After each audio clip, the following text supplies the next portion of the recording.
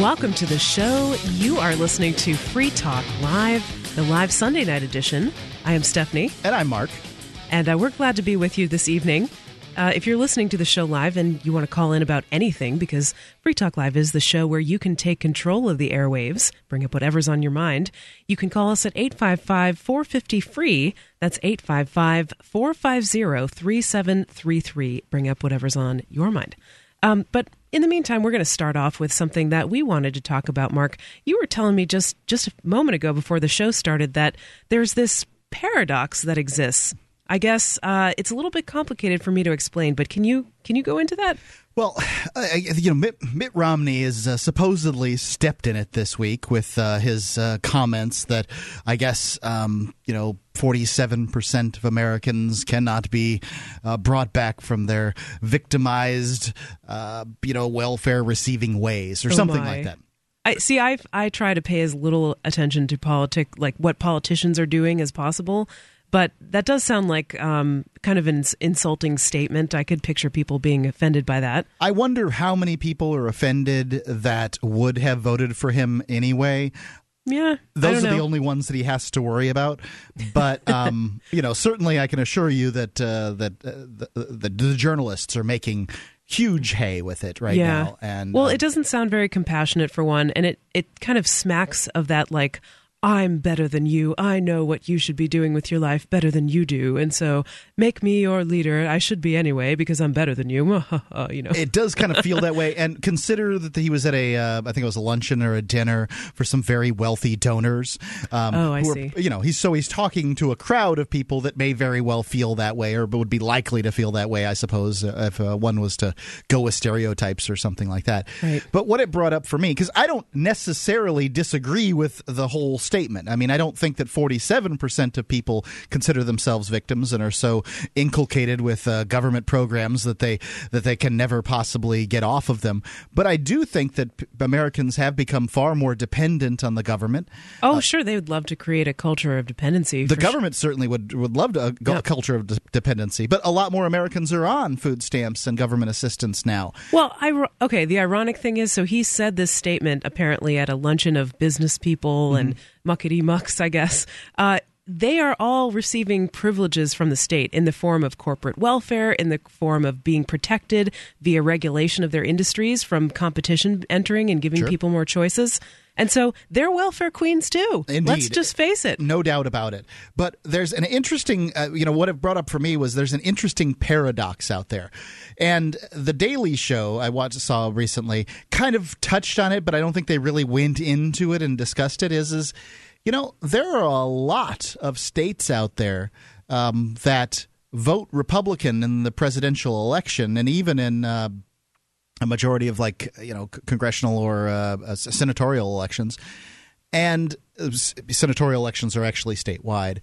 So, but they receive government assistance more than they give. So there's this phenomenon. There's one side's called donor states. I believe the other side's called recipient states. Right. And the donor states give more money than they receive from the government, and the recipient states receive more than they give.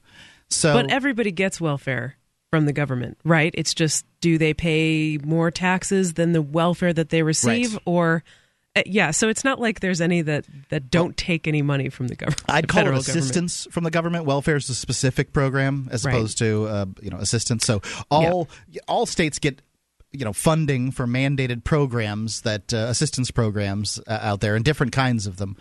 And but it's interesting that states that get more money from the government are also states that vote Republican, which is the party that is less likely to, that will claim that it doesn't want to give money to states. Yeah, that's their reputation, right? But they don't necessarily follow through on that with their actions. Well, we know they don't, because from 2000 to 2006, it was all Republicans in the Senate, the House, the White House. The Republicans, you'd think the welfare would have been gone away. Right. If the welfare was supposed to go away, if the Republicans really wanted to do away with the welfare, it would have been gone. I mean, there would have been, that's the end of the story. And it's clearly not gone. Right. Because Republicans tend to come from states that demand assistance from the government. So it's this, it's what they call the moocher paradox. And we were talking about this a little bit before the show, and you asked me where I thought it comes from. And I'm going to go ahead and go out on a limb before you even read this article and say that I think a lot of it is motivated by religion because, religiosity and conservatism, social conservatism are linked, right? Mm-hmm. And the people who are religious tend to be more socially conservative and vote for Republicans, and they're also, in these red states. I don't know that I necessarily agree, and here's the reason. If Republicans really wanted abortion to be illegal, then that would have happened from 2000 to 2006. I don't think that Republican politicians and that essentially the religiosity debate comes down to abortion. That's where it all kind of hinges. It's the linchpin of the debate. What about marriage or gay marriage? That's one of them. I think that's a big thing for a lot of people. It is, but people who feel one way, people who are pro-life, so-called, often what is it called? Don't support gay marriage. Sure. So they often go together. Ironically, though, people who are so-called pro-life are often also pro-death penalty, so there's that. And they're pro-starting wars. Death penalty isn't a national issue, though. It definitely occurs more often in southern states, specifically Texas and Oklahoma are the two killingest states out there. Right. But there's that little inconvenient detail. In 2006, the gay marriage debate really wasn't hot, 2000 to 2006. Probably because Republicans were in the White House and it wasn't going to go anywhere. Yeah. It's certainly moving forward, and it is going to be the reality in America in the coming decades. I hope so. It's, it just is. I mean, currently in New Hampshire, it is the law. It was passed by the electors, the representatives, the government in New Hampshire. It wasn't pushed through by the House. So, all that has to happen at some point or another is the Faith and Commerce Clause has to come into effect. The Supreme Court has to say that this Defense of Marriage Act is unconstitutional because if a state grants a marriage license, another state must recognize it. And right. I don't care whether that state, Mississippi needs to recognize the marriage licenses from New Hampshire, and I don't care whether they like it or not. Yeah. That's the end of that story. Well, a lot of the people, the conservatives who want reciprocity for handgun permits or other gun permits, they invoke that very same clause of the Constitution to say that their gun permit from whatever state they live in should be recognized by other states. Absolutely. But they don't want people's marriages to be recognized. If the state of New Hampshire issues you a concealed carry permit, you should be able to walk through New York City with a concealed carry, as far as I'm concerned. How about there should be no requirement to ask anyone permission to have a firearm? I'm with you, but currently we live in a world where you have to, we live in a country where you have to ask permission to have. In some places they don't. Actually, in Vermont, there's no need for a permit. Or Alaska, I think. But consider for a second how what a pain that could be in Vermont, because then you don't have reciprocity in other states. Yeah, I guess. So, if you get a permit to carry in concealed carry, shall issue $10 permit in New Hampshire, you can carry in, I think it's 26 states have reciprocity. I may be wrong on that. I'm certainly no expert. No, I see what you're saying. If there's no permit, then there's nothing for the other states to be forced to recognize. I guess that's the claim. And this is why, the argument here among the legislators as to gay marriage, the strong libertarian position on gay marriage is that the state shouldn't be involved in marriage at all. The state should get out of marriage. Sure. But how do you provide somebody with a marriage license that can be used in other states? The chances of everybody spending, a gay couple getting married in New Hampshire and staying there for the rest of their lives is pretty slim. So they want their marriage to be real by their standards, and real by current standards is a license by the state. Yeah. It is a matter of how you define a marriage, right? Is it the piece of paper, or is it the relationship that you have with a partner? And I think there needs to be a cultural shift away from thinking of the piece of paper as the marriage. But then again, like what we have right now in a lot of places is a discriminatory policy that bars certain people from getting married, but not others. It's cultural, no doubt. So, I can read a few excerpts here from this Bloomberg article on the moocher paradox. Teaser. And I think it's very interesting that the states that tend to vote Republican also tend to receive more money from the government. It is interesting. And if you receive a lot of money from the government, you should call us 855-450-FREE. This is Free Talk Live. If you want to move to the free state and you're looking for some real estate? Well, I know a guy who's really great. It's the realtor Mark Warden. Do you want a home with 20 acres, a lakeside cabin? Any takers for renters, buyers, and sellers too? Mark Warden is the guy for you. PorcupineRealEstate.com.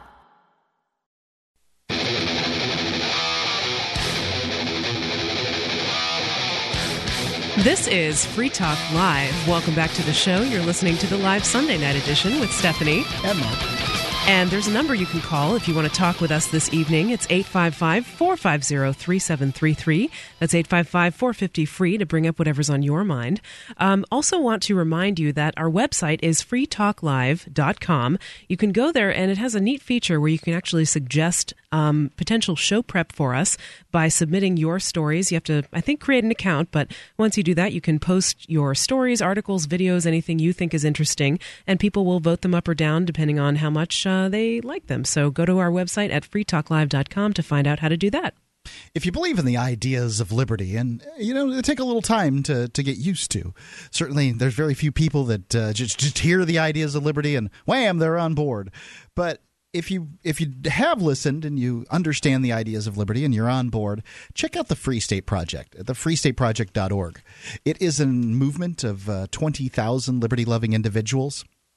A theoretical 20,000. There have only about 13,000 or so have signed up. Well, only. I mean, that's a lot.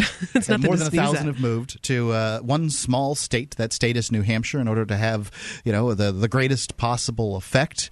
In order to reduce to make the maximum role of government to be the protection of life, liberty, and property, I believe is what the maximum role. So that includes people who don't want any government at all. I suppose. I don't know they how it's going to work for them. They crafted it very carefully to include all those folks. It's a big tent, I guess. There are lots of people who are, of the theoretical sort that believe that the state is an organization of violence, no doubt about it. But you can go check it out. It's freestateproject.org. Get signed up today. All right. Mark, this is the show where you can call in and bring up anything you want, so let's go straight to the phone calls. I think Jim wants to talk with us in Tennessee. Jim, are you with us? Yes. Hi. How are you guys this evening? All's well. Great. What's on your mind? The reason I'm calling you is because I was listening to you last night, Mark and Ian, I believe. Right. And, I'm not on Saturday nights. Right. I was calling because the statements that were made about the military last night, if you can remember that, Mark. I remember last night. I mean, it was a long show. Right. Well, I was listening, and I wanted to call in this evening because I didn't get a chance to call in yesterday, and there was a lot of, you got a lot of feedback about the remarks that were made there. I'm sure you remember actually, that. I was telling Stephanie before the show that I really felt like I was kicked in the gut. I felt like this former military member, and I don't know whether he was Marines or Army, but I got the impression that he walked around and toted a gun. We had a really good, productive conversation where everybody was civil, and we were trying to hold each other responsible for our statements and all those things. And then people called in and demanded apologies for the way we treated him. And I just I really just didn't understand it. It made me feel like I can't communicate what it is that I mean to people. Well, I don't feel like you were disrespectful to him, but I certainly don't feel like you gave him the respect that he deserves as a man who is willing to lay down his life to defend us. This is one of the things that really kind of confuses me. There are a lot of jobs in America where people do that job and they are likely to die doing it. Fishermen at the top of the list, guys that do roofing, people that drive truckers, and they also tend to live short lives. And there's all kinds of jobs out there. Taxi drivers. But these are just some of the ones that come to mind. Right off the bat, and it tends to be free market people, not government people. And my question is to you, before we go on any further, is are these people willing to lay down their life for me, or are they doing it for a paycheck? As a longtime construction worker, I can tell you that I knew that there was a lot of dangers involved. I wasn't trying to lay down my life. I was doing it for a paycheck, but I also knew that there was a lot of danger involved in it, and I could lose my life at any point in time. So what I'm asking you is, what about the military men and women? Are they doing it as from a philosophical standpoint, where they want to protect the flag and country and spread freedom and democracy? And frankly, I think we can argue that any of these things are done, because I don't think they are done. But are they doing it for a paycheck? Because I think the vast majority of young people that go into the military go in there because of the college incentives and the cheap stuff at the PX and the short career of 20 years where they can go out, get the retirement, go get another job. Otherwise, why would they need to offer all that stuff, right? It would, if the valor and the honor were enough, then wouldn't more people just sign up purely for that? Because I can tell you, if some terrible foreign country invaded the United States with any level of success, I would pick up a gun and fight to defend my home and my family, and you wouldn't need to pay me 1 red cent. Here's the opinion I have of that, Mark, and I think we can agree and disagree on some things. I remember when my dad, who was a World War II veteran, told me that he enlisted. It was because he wanted to get out of Appalachia. He wanted to have, something going for him. Yeah. But at the same time, he was there in a foreign country. He wasn't coming home every night. Yeah. It's a tough job. All of these guys, a lot of respect. Jim, can I ask you a question? I'd like to break in here. So, Obviously, I wasn't on the show last night. I did hear bits and pieces of that conversation, but not really the whole thing with my full attention. But what I want to know is, you said that you thought Mark was disrespectful, or maybe Mark and Ian were disrespectful to this military person. What is that? I didn't say that. I didn't show him sufficient respect for the position. Okay, is that accurate, Jim? That they didn't show him sufficient respect? Said they didn't. I don't think they showed him as much respect as they would have almost any other caller, because their Ian anyway has an obvious disdain. Hold on a sec, Jim. So you made it clear what you thought of that conversation, but can you give us some specifics? Like, what would you have preferred them to have said, or what specifically did they say that bothered you or made you think that there was a lack of respect? Okay, what was just really came off sounding like an immature, total fool. Was okay, Ian, but that's not a specific, though. That's not a specific. That's your opinion of what you thought. Okay, so go ahead. You asked me a question, and if I can answer it if you'd like. Go ahead. Ian sounded totally just foolish, immature person when he says that he espoused on the virtues of Switzerland and how they're set up. But yet at the same time, you guys are setting up a free state project, which I think a lot of your effort there, and I agree with that. But you're doing it in New Hampshire. Why aren't you doing it in Switzerland? Mark, would you like to respond to that? Sure. Okay, Jim, will. If you would hang on the line, we'll talk a little bit more about this. I'm still a little confused about the exact specifics. That was more of an opinion of how the conversation went. But we'll try to dig into this more. 855-450-FREE is our number here on Free Talk Live. The Live Sunday edition. There's more coming up. Stay tuned.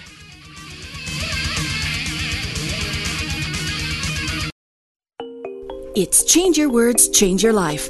A daily minute program to help you understand the power of every word you speak. Here's New York Times bestselling author Joyce Meyer.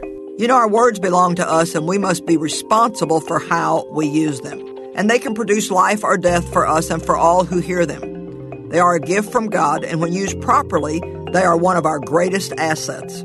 Most of us probably spent many years, if not our entire lives, simply talking without even thinking about what we're saying. Some people say, well, I'm the type of person who just speaks my mind. But that does not make the person wise or pleasant to be with. If you use your words wisely, then I congratulate you. But if you don't, then I urge you to begin asking God to help you and start making changes right away. The more you improve the way you talk, the more your life will improve. For Change Your Words, Change Your Life, I'm Joyce Meyer. For more information and insight on how you can change your words and change your life, please visit Joyce Meyer, spelled MEYER.org.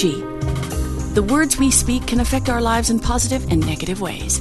In her new book, Change Your Words, Change Your Life, best-selling author and internationally acclaimed teacher Joyce Meyer examines the power of words that convey our thoughts and emotions. She discusses how our words can increase or decrease our level of joy, and how they can have a positive or negative effect on our future. Change Your Words, Change Your Life, the latest book from New York Times best-selling author Joyce Meyer, is available wherever books are sold.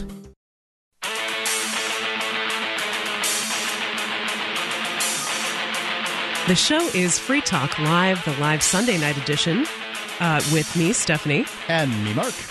And I want to remind you all that you can go to our website and visit the subdomain listen.freetalklive.com to find all the different ways that you can listen to Free Talk Live. There you can access the live streams on the internet, the radio stations that we are affiliated with, the satellite, the webcam, and the listen lines. So all kinds of ways to get Free Talk Live into your ears. They also have a Stitcher radio there, too, on listen.freetalklive.com. Probably. I know a lot of people use Stitcher. Yep, it's becoming very popular. Mark, let's go straight back to the phones. We were in the middle of this call with Jim from Tennessee. And Jim, are you back with us? Yes, I'm here. Okay. So before we had to go to the break, you had asked why don't we set up the Free State Project in Switzerland? And Mark, I wanted to give you a chance to respond to that. Actually, there is apparently a province of Switzerland called Zug, which is a very free place, even in one of the freer countries on the planet. Now, Hong Kong, more free economically than Switzerland. Switzerland probably, has certainly has some things that it can claim over Hong Kong. And the United States has been sadly slipping down the charts of economic freedom and, frankly, not doing very well in other areas that are quantifiable. It's difficult to just say press freedom. What is freedom? Right. But, it's sad that this, what was the greatest country on earth and the most free country on earth is sliding down that scale. Sure. And the people that want freedom, quantifiable freedom from a free articulable freedom, not just some term that one says when one puts one's hand over one's heart. But real freedom. We picked New Hampshire for the Free State Project.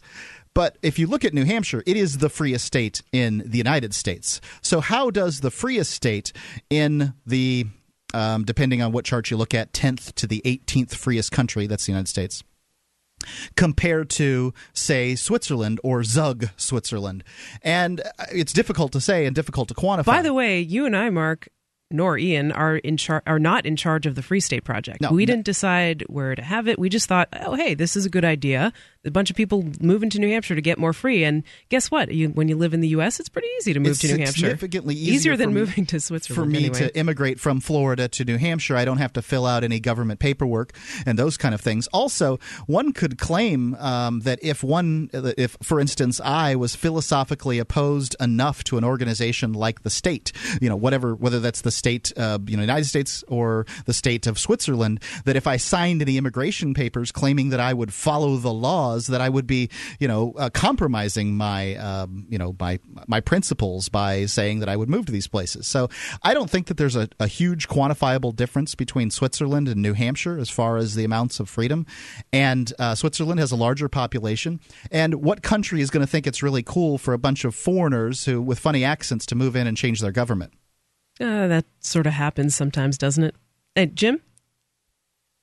Well, it's a little bit off their topic because the reason I brought that up is that I think that you're taking advantage of the protection that you get here, that the military gives you, and there's a lot of people here who have a lot of means who could live anywhere they wanted to in the world financially, but yet they live here because they know that the military of this country is keeping this a secure place for them to live. Well, I wouldn't say that that's true. The military of the United States certainly keeps the sea lanes around the world clear. So one could choose to live in Europe if that's what one wished to do, or a variety of other different places. There's lots of reasons that people live here, but safety probably isn't it. And I don't think it's fair to say that everybody who chooses to live in the United States who could live elsewhere is doing it because they love the military. They probably have all different kinds of reasons for choosing to live here. I mean, and actually there are some people who might say that they think that the military of the U.S. is kind of fomenting negative opinions of cities in the United US States around are the far world. less. It doesn't matter whether you die from bullets from somebody with a country's patch on his arm or just some gang rag on their leg. You're going to die from a bullet, and the crime is significantly larger in American cities than it is in many major cities around the world, metropolitan Western cities. So, I mean, I don't think that analysis holds water. Well, I think that last night that you have, I think you made the statement last night that you don't believe that we've been in any military conflict that we should have been in for the last 60 years. I think that was you that said that. Yep. I might be wrong. Yep. And I agree with you. I agree with you 100% on that. But we had the military there, and are you saying that that those guys weren't heroes? That they didn't save this country so you could still be living here today? Let me ask you this: be living in Germany, it would be Germany by another name, wouldn't it not, Mark? Hold on. Why don't you just call yourself Hans? Wait a second. 6 decades. I was very clear that I said 6 decades, and World War II was over after 6 decades. Because I don't like to descend into the realm of World War II, I can make that argument, but it's a boring radio show, and I've done it many times. The fact is that I think that people had military members had very heroic acts of valor that they did in the many myriad of conflicts. None of them were wars since World War II. The United States has not declared war since 1942. There has not been a war from a legal standpoint since 1942. But there have been many valorous acts of bravery. But should I respect those, and why should I respect those? I mean, there have been lots of valorous acts of bravery. Let me finish my statement. Hold on, let Mark finish. There's been lots of valorous acts of bravery by foreign military people, too, that did nothing to protect me, my freedom, or anything else. Should I respect those? Here's the difference in my opinion. Now, you stated earlier that you would take up a gun in a minute to protect yourself and your family, correct? Yep. Okay, who wouldn't? I mean, taking up a gun and protecting yourself or your home, that's completely different than when you take up a gun and put your life at risk to protect your country. That's something you do for future generations. I don't know that that's true. If that was true, then wouldn't they do it for free? Mark, you know as well as I do that you have to live, okay? I agree, absolutely. If you have a family, you have to support them. You said that they were doing it for future generations. I rebutted that statement by asking if they were doing it for a paycheck, and I think we both know that the paycheck is a very strong reason why young men and women choose to go there for, to get high school to get college payments and all these other things that they go there to get. And I mean, I think it's a very big reason. Jim, we do have a bunch of other callers on the line, so we got to move on in a moment. But just one last thing. Okay, I have one last question for you too. A carpenter goes out here and builds a house. He has to have money to do it, but he's also building a house. He's doing something at the same time. He's not just doing it for money and nothing else is accomplished. Absolutely. And nobody died in the process. People who have kept you here and free. What's that? I said, please do not disrespect the people anymore like you did last night who have kept us here and free. So, okay, Jim, this kind of goes into my one last question that I wanted to ask you. I mean, I still don't really feel like I've had a satisfactory response to, what are the specific things that you would like to hear Mark say that he didn't say, or that you wouldn't have liked to hear him say that he did? Because, I mean, it sounds like you're saying you wanted him to, include the words honor and respect in his conversation with that person, and he didn't. I'm still just kind of confused. No, you were making foolish statements last night that, well, you don't have to do this just because you're ordered to do it. You don't have to do that because you're ordered to do it. Well, when you're in the military, you do have to do it, and that's the only way that the military can work. That's not true at all. Military men are trained to disobey bad orders. They're given that training. Now, I will tell you that every other training they get is contrary to that training. I agree, but they are told that you do not follow illegal orders. I didn't say you follow illegal orders. Well, going to war when there is no war declared by Congress could be argued to be an illegal order. You sit there in New Hampshire or wherever That's you're right. at now. I'm nothing but a coward. You're right. Go ahead. What you are. Yes, you are. That's right. I'm a coward. Thanks for the call, Jim. I don't think you are, Mark. And we'll talk about this more here in a moment on Free Talk Live. 855-450-FREE if you have some thoughts about the military or anything else. Back us up here. Come on. It's Free Talk. I'm willing to fight, just not willing to fight for the wrong reasons. This is Free Talk Live. There's more coming up.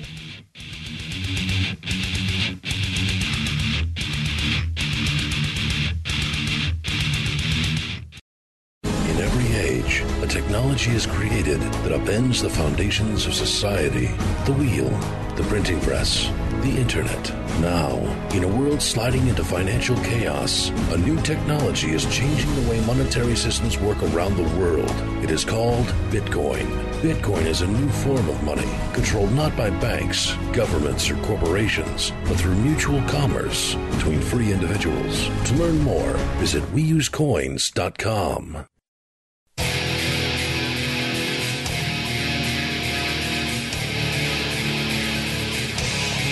Welcome back to the show. You are listening to Free Talk Live. This is the Sunday night edition with Stephanie. And Mark. Mark the coward. No, just kidding. I'm a big old coward. I don't think you are. I think that was that person's opinion, and of course everybody's entitled to their opinion, but it was really just like, I thought you were disrespectful. I thought you weren't saying the right things. And what are you going to do about that? Right? So I'm not going to say that this is what I think, but I would love to hear somebody who, somebody rebut this statement. The vast majority of Americans, I believe it's 91% of Americans believe that Congress isn't doing a very good job. Congress is the organization that declares war and ultimately decides after 90 days where the military can be and cannot be. They give the funding to the military. They are the organization that controls the military. It is a civilian-controlled military. Most people believe that Congress is a bad organization doing bad things. Some people, and I would say a majority of Americans, would probably agree with the emotional statement that politicians are a bunch of liars and thieves.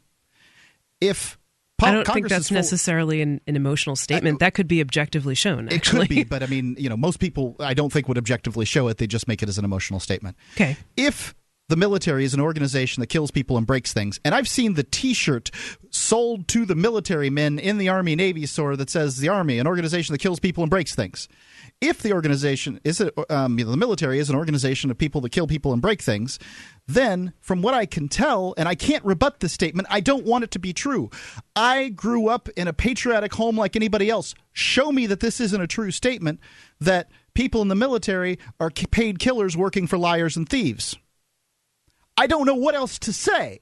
I don't want that to be a true statement. 855-450-FREE. I know. Yeah, I say it again. That's 855-450-3733. That's our number. Sacrilege to say that in this country. It is. And I don't want to be a person that cannot objectively rebut that statement. I didn't come to that statement. I am not the kind of person that came to that statement on their own. This was shown to me, and I don't know how to rebut it. Sure. And is it okay to criticize things that the military does or things that the government does? Not without being a coward, apparently. Well, I think it absolutely is okay to criticize them. But let's see what Jeremy in Philadelphia thinks. Jeremy, are you with us? Yes. Hi, welcome to the show.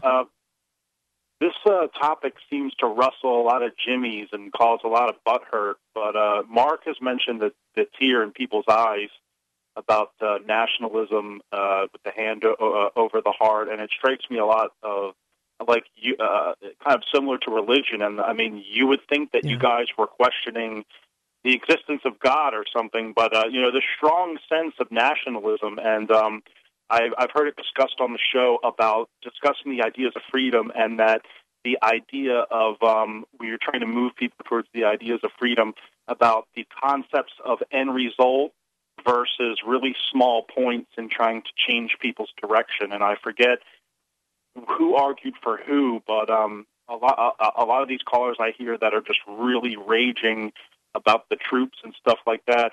I mean, if they could only understand freedom from a different perspective, but there are certainly a lot of parallels between nationalism and religiosity, I would say. I mean, the founding fathers were people have faith in the state. The founding fathers were largely against a standing army. This is the reason that the army has to be refunded every 2 years. Now, it has been refunded all the time. The Navy is a constitutional organization, but the army has to be refunded every 2 years, and that's because the founding fathers did not trust a standing army. But America has moved into, the United States, I should say, has moved into a world where standing armies are just normal. And, you know, the founding fathers didn't believe that the United States could retain its freedom if it had a standing army. Jeremy? That's a good point. I think well, it sounds like you're a coward too, Jeremy. I think Ian's comments really made a lot of people mad because I was listening to Ian, and he did come off as kind of arrogant, but he doesn't mean it that way. I think he meant it as he was only being really secure in his beliefs, and he hears kind of a mindless, blind faith, nationalistic platitudes, and I think he's heard it so much. I mean, that's why people might paint that tone as a lack of respect, but when I hear you guys talk about it, I just see it as that much strong of a belief. But if we continue, you know, the nationalism and the blind praise of the military, and you should show them respect, and if we continue this worship and blind faith of the military, it's only going to continue a cycle of chaos and oppression. But there you go, Jeremy. Thanks for the call, Jeremy. Appreciate your thoughts. We got a lot of people waiting on the line who want to talk to us about this too. John is in Carson City, Nevada. John, are you with us? Hi. Hi, John. Welcome to Free Talk Live. Yeah, I had. You guys were talking about gay marriage briefly earlier. Yes. And I think the typical libertarian position on gay marriage, that we need to have more state recognition of it, I think that's the wrong way to go. Okay. I mean, I think you guys agree that the state should be out of marriage, and I think that's not the direction for getting the state out of marriage. I don't know that that's typical. I'm not going to make a claim that it's certainly typical in this program. That it's a typical libertarian position. I don't know. I can't make that statement. That's not the typical libertarian position that I hear. The typical libertarian position that I hear is kind of this converted Republican position that the state shouldn't be involved in marriage, so therefore I don't care about gay marriage. What's that? Well, I hear a lot of people who say... Let me finish what their position is. That the state shouldn't be involved in marriage, so therefore that we shouldn't let gay people be married by the state because that only expands the role of marriage by the state. Yeah, that's pretty close to my position, is that we need to be going in the opposite direction. That now the real John, can I ask you a question? In marriage today is polygamous marriage, which is actually outlawed, and people go to jail for it, unlike gay marriage. Sure. And John, are you a straight man? Yes, I'm a straight man. Okay. And are you interested in being in a partnership with one person and only one person? I am privately married. Okay. So, and you're not married? I did not ask the state permission to get married. Sure. You know, I hear what you're saying. I just disagree that it's an expansion of government to, allow for gay marriage. And actually, I think one of the most important principles of liberty is that people are individuals, and as such, they have natural rights. They should be treated equally. And so if a man and a woman can get married, sure, why not two women? Why not two men? Why not three women? I mean, that's fine. They can all sleep in a big pile as far as I'm concerned. I view gay marriage as actually... Hold on a sec, John. To talk about equal treatment under the state, where recognition of marriage exists only to treat people unequally. It exists only so you can treat married people unequally from single people. Okay, sure. I mean, but do you agree that it's a discriminatory policy to basically recognize marriages according to the state, which, by the way, grants a ton of privileges? I mean, it absolutely is discriminatory, but there is no escape from that under the state. And, when we get away from the state, privately, discrimination should be allowed.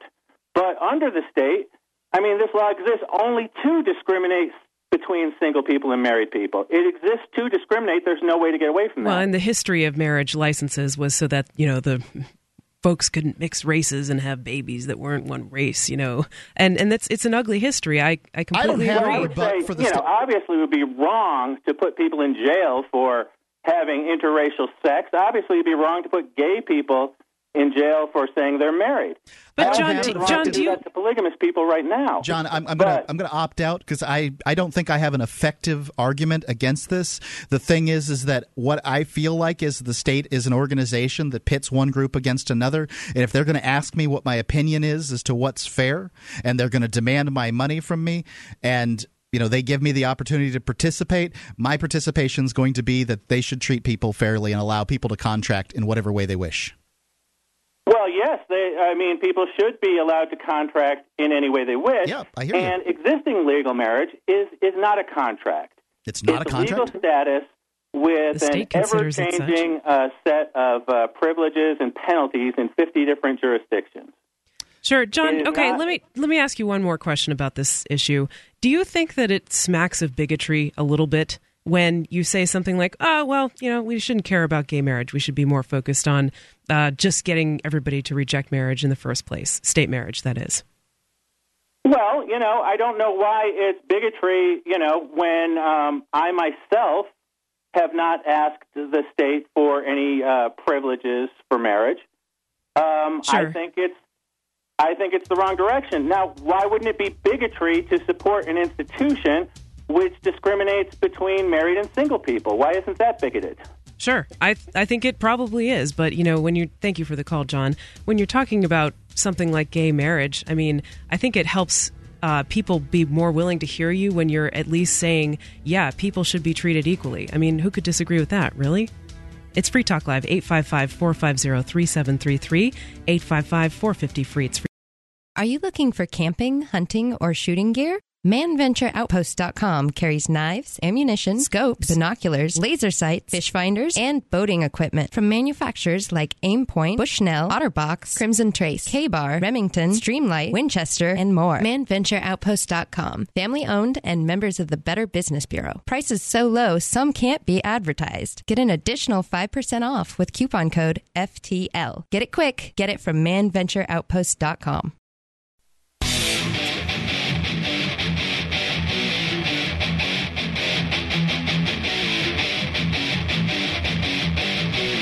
This is Free Talk Live, the live Sunday night edition. I'm Stephanie. And I'm Mark. And we'd love to hear from you tonight at 855-450-3733. Bring up whatever's on your mind. Free Talk Live is the show where you can call and take control of the airwaves. And I want to remind you that if you want to keep up with Free Talk Live and be the first to know when there's an update about the show, get our email updates at news.freetalklive.com. While you're at it, follow us on Twitter and friend us on on Facebook. And you can get more sort of the during the show. Mark is actually putting out updates to Twitter and Facebook pages. I'm tweeting away. So if you want to participate in the conversation with some other listeners in that way, Twitter and Facebook, good place to do it. If you want to get email updates when Free Talk Live gets a new affiliate or has some other news about the show, then check out the email list at news.freetalklive.com. All right, Mark, are you ready to take some more calls? We've got that's my job. A lot of people waiting very patiently here on the lines. Let's go to Karen in Colorado. Karen, are you with us? Yes, I am. And first, excuse me, I have a slight case of laryngitis. Oh, sorry to hear that. Hope you get better soon. Yeah, well, no, thank you. It's not hard. It's just makes it hard. Not hard to talk, but it's just my voice changes up and down. Sure thing. I'd like to go back to, if I could, to the beginning of your show when you were talking about corporations being somewhat on the welfare dole. Yeah. I own a small business. I have 2 partners, and we have 3 employees. Okay. We have a couple of company vehicles. We file the short form. We don't take anything from the government. We give them their blood money. We don't want anything back from them. We have never filed for a government grant or taken state or local funds. We don't want it. Yeah, I would imagine it comes with a lot of strings attached. That's the other thing. I've actually read a very interesting piece one time about, it was by somebody who owned a medium-sized business, and he was saying hey, there's your 5 reasons you don't want to take government grants or government stuff, because basically there are strings attached to all of them, and there are hidden costs to taking that money. Well, let me ask you this. On the short form, I mean, my wife, I don't know whether we fill out the short form. If it is the short form, then she spends 40 hours a year on it. So I tend to think it's not. The long form is 80. Yeah, whatever it is. I wouldn't know, but we certainly take all the deductions that are, applicable to us, and in every way that we can, and as a result, pay. We don't do too badly. I don't make a great deal of money doing this show, but do you think that? Do you think there's a problem with taking all the deductions that you can take on off your tax form? I don't think she's talking about deductions. I just want to make sure I understand her. No, we don't take deductions on our vehicles, our office equipment, or anything else. Now, personally, myself, my partners, yes, we do take our own. We do take the deductions we can on our homes and things like that. But for the company, we don't take anything. We Why? don't want that because we're a high-speed internet service provider. So we have the government in our life enough as it is. Sure. We don't want them in there any more than they already are. I got you. Are you scared that if you try to take deductions that they will audit you or try to claim that you're being fraudulent? We'd rather just not get into it. We don't know what they might do, what they might not do. They're a frightening organization. We just don't go there. They're frightening, no doubt. Karen, would you like to plug your... The IRS is technically an illegal organization anyway. It was supposed to be disbanded after so many years by Congress, but unfortunately they never did. Nothing says eternity like a government program. Thank you so much for the call, Karen. I'm glad you're out there. That was interesting.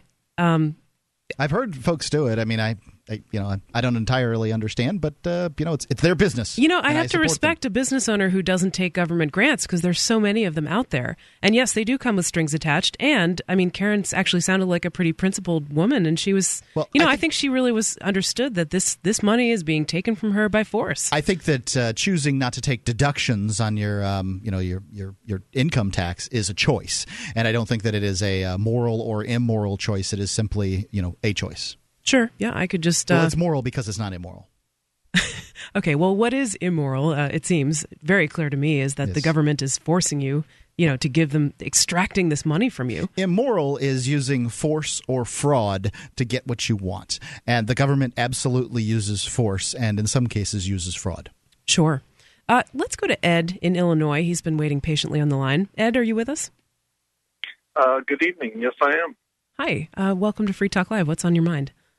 Well, back to Mark. And Mark, before we start talking, I'd like to say I don't think you're a coward. Thank you. We'll get that out of the way right off the bat. However, I think you are bad at analogies. And the analogy that I think the caller from Tennessee was talking about earlier in terms of whether you're respectful or not respectful of the military kind of carried over into your analogy where you're talking about high-risk civilian occupation. A lot of people don't like the comparison. A lot of people don't like the comparison between civilian occupations and military occupations. Right, because they're not the same. Because when a taxi driver goes out on his route in New York City, which is obviously a very dangerous city to drive in, as I've attested to the 2 or 3 times I've tried to navigate it. You probably don't die, though, because you don't get up to any kind of highway speeds. Well, that's true. But there also aren't IEDs along the route either. Sure. Which military people, when they're deployed to places like Afghanistan and Iraq, were subject to. Yep. So, in all honesty, to try to compare a civilian occupation that might be hazardous, you left out coal mining, which is also very hazardous. Yep, it is. Mm-hmm. There's nobody down in that mine trying to shoot you. Yeah, okay? I understand There's that. no one down there trying to blow you up. But what I was trying to... I got it. I see the difference, okay, absolutely. Good. That there are individuals on the other side. And, I guess what I would say in that circumstance is, look, if there was a foreign country that invaded this country and tried to put its mores and rules upon this country, wouldn't you be likely to pick up a gun and fight them?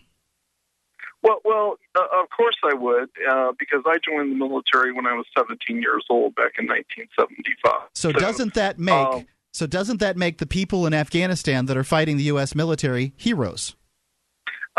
From their perspective, absolutely. It depends on what perspective you want to look from. Okay. Unfortunately, or fortunately, depending upon your perspective. I look at it from our perspective. And Stephanie was asking earlier, well, give me an example of, where, they weren't being given their due respect. Just gave you one, which is a taxi driver is not nearly as dangerous of an occupation as a foot soldier in Iraq or Afghanistan. Because there's no one out there trying to kill them. Well, probably because they're most likely to kill themselves. They're more likely to kill themselves than they are to be killed by the foreigners. And that says something about their job in Afghanistan. Well, the bottom line is don't duck that. It's a bad analogy. It's a bad analogy that you use. It's not an analogy. It was a comparison. There is no analogy to what's that? They're not comparative, Mark. It is comparative because a person, and the point I was trying to make is a person takes a job as a taxi driver to make money, and a person takes the job in the military to make money. If the military ceased to offer money and college and all the spiffs that go with it, you probably wouldn't see nearly as many people in the military. What you would see is a militia force that protected this country as opposed to a foreign interventionist force only when it was absolutely that did necessary. what they were told. Okay, so now we're all going to have a military composed of volunteer firemen. This is kind 90% of the towns in America have volunteer firefighters, don't they? No. The bottom line is this. This is where this free talk goes off into the ditch in terms of being realistic about what's going on in the world. Oh, I'm not saying we're realistic. Wait a second. Well, okay, good. Fantastic. I'm not claiming for a second that we're realistic. But will you, as long as we're there, will you please rebut the statement, and I'm not making it, I'm only repeating it, that the military is a bunch of paid killers working for liars and thieves? Oh, I totally agree with the liars and thieves portion. Well, the liars and thieves you don't agree with the paid killers portion? But the bottom line is there's never been a military force in history that didn't fight for a wage, ever. Name one. Well, there were name one. You don't get to say it 3 times if I'm going to try to say it. Please the go ones ahead. on the militia in Bunker Hill in the Revolutionary War, they were all people, farmers and craftsmen that fought for nothing in the Revolutionary War. Ed? Oh, that's not true. It is. Sorry, Ed. We got to move on. Thanks for your thoughts tonight. This is Free Talk Live. There's more coming up here. The Continental Army did take over, though. 855-450-FREE. Free Talk Live.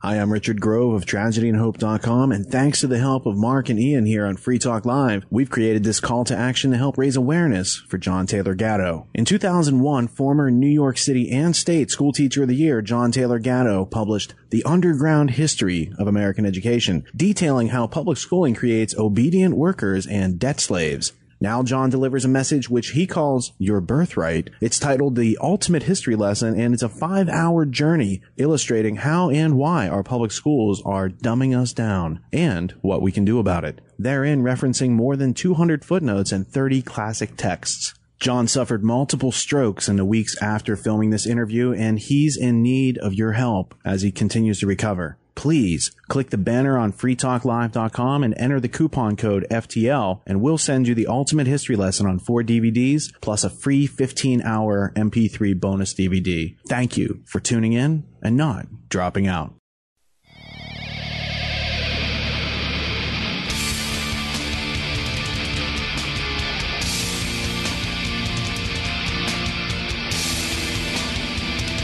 This is Free Talk Live. Welcome back to the show. You're listening to the live Sunday night edition with Stephanie and Mark. And I want to remind you that if you go to archives.freetalklive.com, actually there's 2 different ways to get the archives of Free Talk Live, because not only are we a live show, but we actually make all of our recorded, all of our shows are recorded and turned into podcasts for you, free to download, free to share with your friends.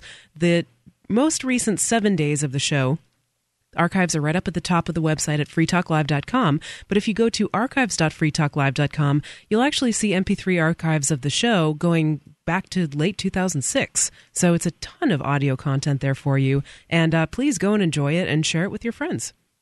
And Mark? Bitcoins, they are an online currency that is peer-to-peer and open source. You can send and receive money without having to pay any fees with Bitcoins, and it makes it really convenient. If you're doing business, you basically can become your own banker. You can secure your Bitcoins in such a manner that you don't need banks in order to secure your money any longer. And, there's been a lot of trouble with banks over the last half a decade or so in this country, and I like the idea of being able to cut them out of my life to some extent. And a great way to store your Bitcoins is blockchain.info, at least some of them. At blockchain.info, I would probably secure the majority of my Bitcoins in a secure place on my computer, and you can go online and find out about that. But there's great utility to being able to just create a wallet, a Bitcoin wallet, and some people use them for accepting payments, like they give a unique address to each customer so that you know who paid for their stuff. So, yeah, totally useful. Blockchain.info offers you secure wallets online that they don't have access to. They actually have apps for Android and jailbroken iPhones. They allow you to send money to people with just email addresses or Facebook friends or anybody's cell phone, so they don't have to have a Bitcoin wallet themselves. And they offer all that for free. You can get your free Bitcoin wallet today at blockchain.info. All right, sounds great. Let's talk to Aaron, listening in Manchester, New Hampshire, on the AMP lines. Aaron, are you with us? Good evening, Mark and Stephanie. It's a pleasure to speak to the two of you. I'm calling concerning Jim, who called in earlier, unhappy with the various hosts of Free Talk Live because he felt that you were not giving the military due respect while they're out there fighting for our freedom. Is that correct? Something like that. Mm-hmm. The question I have for Jim would be, if the military's out there fighting for our freedom, why is it we're less free now than we were a year ago or 5 years ago or 10 years ago or 20 years ago? That's a great question. I'd like to know the answer to that, too. I would say the answer to that is that a lot of people in the military believe that they're being what they're being told allows them to fight for our freedoms. However, they're being lied to. And if one can look at the evidence over time, that is, i.e., we are getting less free, and see that what the military is doing is playing into that because it's just another government bureaucracy. It's the post office in fatigues. Then one should come to the conclusion that being in the military doesn't protect freedom. And I agree with that. My feeling is anybody who thinks they're out there fighting to protect our freedom is quite frankly delusional. And I'm just wondering how much honor and respect I owe to someone who's willing to kill people in the name of a delusion. Yeah, it's a good question, Aaron, and thank you for your thoughts tonight. Appreciate your call. I don't think you owe anybody respect, right off the gate, right? I'm sorry. One truism in this country is that you essentially cannot make a comment about the military without having been in the military. Without having added to the problem, you may not address the problem. And, what my statement to that would be is, look, the government demands my money in the form of taxes in order to pay the salaries of the people in the military, so therefore I get an opinion. I get an opinion on my employees that I hire. By the way, I have no employees. I mean, you'd be the closest thing I've got to an employee. I share some of the earnings of Free Talk Live in order to get you down here to do the show with me. But I have some kind of input on my employees, and therefore I should have input on what the military does, and I don't have any input. All I can do is talk. In the United States of America, we, what was at one point the freest country on earth, we still retain the freedom to complain. Well, according to some people, we don't. Well, yeah, if you don't like it, you can leave. Yeah, I mean, one thing I respect the Free State Project and you people like liberty and stuff, but if you don't like it here, leave. One thing I wanted to say was that, a lot of people who have called tonight have just had basically insults. Like when someone has an ad hominem, when they just want to call you a name and they don't have any specific things that you said that were incorrect. They don't have any facts that they bring up that, okay, look, this is a fact. You said this. It doesn't match up. One of us is wrong, right? Right. Or they don't say that, oh, your logic is incorrect. I'd love to talk about facts. That's what I really want to talk about. And if a military individual is to call in and I was to thank them for their service, nobody would dispute it. Right? No one would dispute it. Now, one could question, who are you serving? And if you think you're serving the American people, I can rebut that statement. But if you think you're serving politicians in Washington, I don't think it's irrefutable. It's and by at the least way, a majority of the politicians. We should say that, Mark, you were once of that opinion that, yes, thank you for your service. You're a great American. I did not want to be of this opinion. This is an extraordinarily unpopular opinion where people will call you all kinds of terrible names, everything short of heretic of the religion of nationalism, everything short of it. I mean, I get called a coward. I was called a coward this evening. I get called, every name in the book for not towing the line that the military is out there protecting our freedoms. I just can't see it's true. Yeah. I mean, if there are facts that dispute what you have to say, why not bring out those? Why do you have because it's easier to call your radio station and complain about it. Why do they have to call you names, though? I mean, if that argument was so good that the military is indeed protecting our freedom, then why not lay out that argument? Why do they have to insult you? I think they're just upset. Yeah. So let's go back to the phones. Let's talk with Logan in Kentucky. Logan, are you with us? Hello. Hi. Welcome to Free Talk Live. What's on your mind? I'm just wondering, since 9/11 had recently passed, I had heard a bunch of things saying that 9/11 is a conspiracy, and I just wanted to know your all's opinions on that. Oh, boy. Okay, so this is not an easy question to answer, and this is like talking about the military because I will be inundated with calls after we'll this. Get calls, we'll get emails. But here's my statement, prepared as it is. None of us know what happened on 9/11. George Bush doesn't know what happened on 9/11. Everybody knows bits and pieces that knows anything, and then you and I know nothing. We know that business basically came to a standstill and the country changed. I don't know if 17 bad Muslim people from Yemen and Saudi Arabia, and that's largely where they came from, bombed, got control of airplanes and flew them into buildings, or whether it's some kind of nasty conspiracy or whatever. But I would say that if it was a conspiracy, it doesn't matter because the 10-year mark has come and gone and nothing's changed in America. And a lot of significant conspiracies in history that were actually proven, yes, the conspiracy story was right, largely haven't impacted the way that the world is today. The Gulf of Tonkin was a conspiracy. People have come out on their deathbed saying that the CIA assassinated JFK, Kennedy, and it hasn't changed the government. Yeah. No one's gone to jail. What I do know, and my opinion is pretty close to yours, Mark's, but what I do know is that what happened on 9/11 was used to justify a lot of things that I really don't like. Loss of liberties, war, huge changes in people's lives that I really disagree with. So I prefer to focus on that. And Logan, if you like, thank you for your call tonight. I guess we answered his question. This is Free Talk Live. If you want to talk to us about 9/11 or something else, 855-450-FREE. Stay tuned. It's Free Talk Live.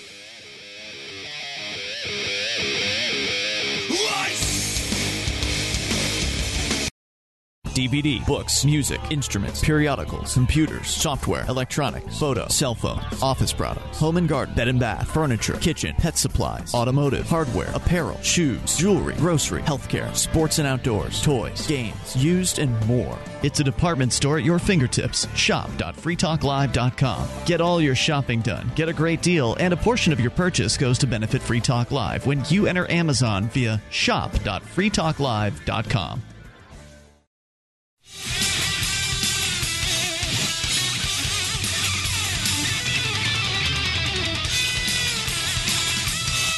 The show is Free Talk Live. You're listening to the live Sunday night edition with Stephanie. And Mark. And Free Talk Live is actually live every single night of the week from 7 to 10 p.m. Eastern Time. Go to freetalklive.com to find out more about that. And while you're there, you can actually see how to watch us doing the show. Instead of just listening, you can go to cam.freetalklive.com. There you'll find the studio camera, which sometimes we will wave to. If you've got extra bandwidth and extra time, I suppose you can go watch us at cam.freetalklive.com. Well, another thing about that is you can chat with other listeners, so get a little bit of connection there with the Free Talk Live community or a certain segment of it. BitInstant.com is the way to go about purchasing your Bitcoins. There you can, at BitInstant.com, you can go find more than 750,000 locations around the world. Walmarts, CVS's, 7-Elevens, major banks, and you can figure out how to make your deposits. Dwala.com, you can actually do it right from your desktop, but how to turn your dollars into Bitcoins. They go there, find where you want to, what organization you want to deposit with. or location, get that number, transfer the money in, whether you have to drive there or do it on your computer, and very quickly you will receive your Bitcoins. It's likely before you get home if you go someplace. So it's bitinstant.com. Yeah, very cool service. Mark, let's go right back to the phones. I want to talk with Pat in Virginia. Pat, are you with us? Yes, I am. How are you tonight? Great. Welcome to Free Talk Live. What's on your mind? Hey, well, I was talking about the military, a little bit about the military there. I live in Norfolk, so I see them leaving this support here, going out daily. I see planes flying daily, so, hey, I know they're supporting our freedom. How do you know that because they're flying planes and going out in boats that they're supporting our freedom? I mean, aren't fishermen and airplane pilots going and flying in planes and leaving in boats?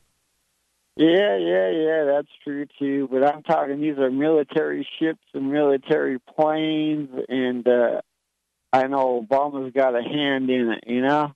So Obama's protecting our freedom? They're going overseas to support our freedom. I believe in that truly. Well, you would have to believe in it because it certainly can't be demonstrably shown. So if Obama believes in our freedom, or supporting our freedom, why are we not more free than we were, say, 3 years ago? I really don't know the answer to that, but another caller might. Okay. All right, Pat. Thanks for the call. Thanks for the call tonight. Let's go to Steve, listening in Seattle. Steve, are you with us? Hey there. Yeah, I'm here. Can you hear me? Yes, you sound great. Go ahead. Yes. Okay. So I was in the military for 10 years, and not one single second that I spent in uniform was spent defending the freedom of anybody. Moreover, not a single person that I served with or knew in the military spent one single second in uniform defending the freedom of anybody. So what does defending the freedom mean? I mean, if you're saying you didn't do it, then what would it look like if you had? It would involve the troops marching on Washington, D.C. and arresting politicians. You did swear an oath to enemies foreign and domestic. Wow. And if you one got could it, show, and if one could show that politicians were enemies of the Constitution, then the military should go and arrest them. Right, exactly. And like virtually everyone in the military, I had no clue about about the Constitution when I signed an oath to it. Virtually no one in the military. If you took 1,000 people randomly chosen from among the uniformed active duty personnel and started asking them just any question about the Constitution. How many provisions are in the First Amendment of the Bill of Rights? That kind of thing. Right, exactly. How is it ratified? What were the arguments for the people who were opposed to ratification, et cetera? Yeah. You're getting complex. Right. I mean, just somebody who might have read, give me 3 of the 5 provisions in the First Amendment in the Bill of Rights. I don't think most people could do that. I think that there was some poll that said that Americans, like 30% of Americans, believe the Constitution enumerated the right to own a pet. Right. Wow. Yeah. Well, and even if they knew that trivia, it wouldn't necessarily make them freedom fighters or whatever either. It's just showing that they're familiar. Takes the oath with any seriousness. Right. And right. Well, one thing that I'd like to say real quick, and I know you probably have the phones might be blowing up right now. I don't know. They're blowing up. One thing I'd like to say is that this whole thing, the statism, this belief in the goodness and validity and power of government is a religion. It's a cult, and troop worship is a doctrine of that cult. And if you want proof of this, or not, proof is not the right word, evidence would be a better word. Just observe. Just go to any of the troops, forsake the troops, let's say, websites or Facebook pages or whatever, and look at the madness and the anger and the rage of the critics of those pages, and then compare that to the rage that you see when Western cartoonists make images of Muhammad that offends people in the Muslim world. The reactions are identical. Steve, thank you for sharing exact reactions. Thank you for sharing your thoughts tonight. I appreciate your call. And yeah, they have symbols, the flag. They have rituals, the Pledge of Allegiance, put your hand over your heart. They have beliefs that are held without evidence.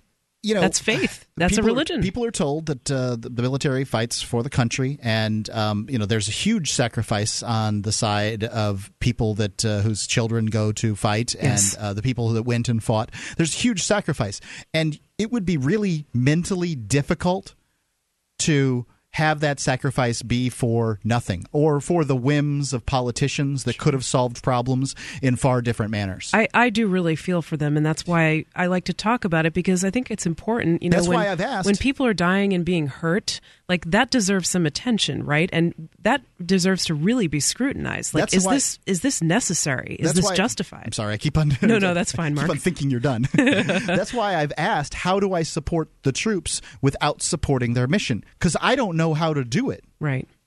I think people want to hear you say that. They want to hear you say, yes, I support the troops even if I disagree with the war, right? So, that's a truism. I guess. What is a troop? But what does that mean? I support people, and I want them to be safe, and I want them to not do bad things to other people. Yep. So to me, the best way to support the troops is for the troops. The only people that can support the troops in the way that I want the troops supported are the troops. Yeah. They're the ones who are in control of their lives, and I want them to stop working for these despotic politicians.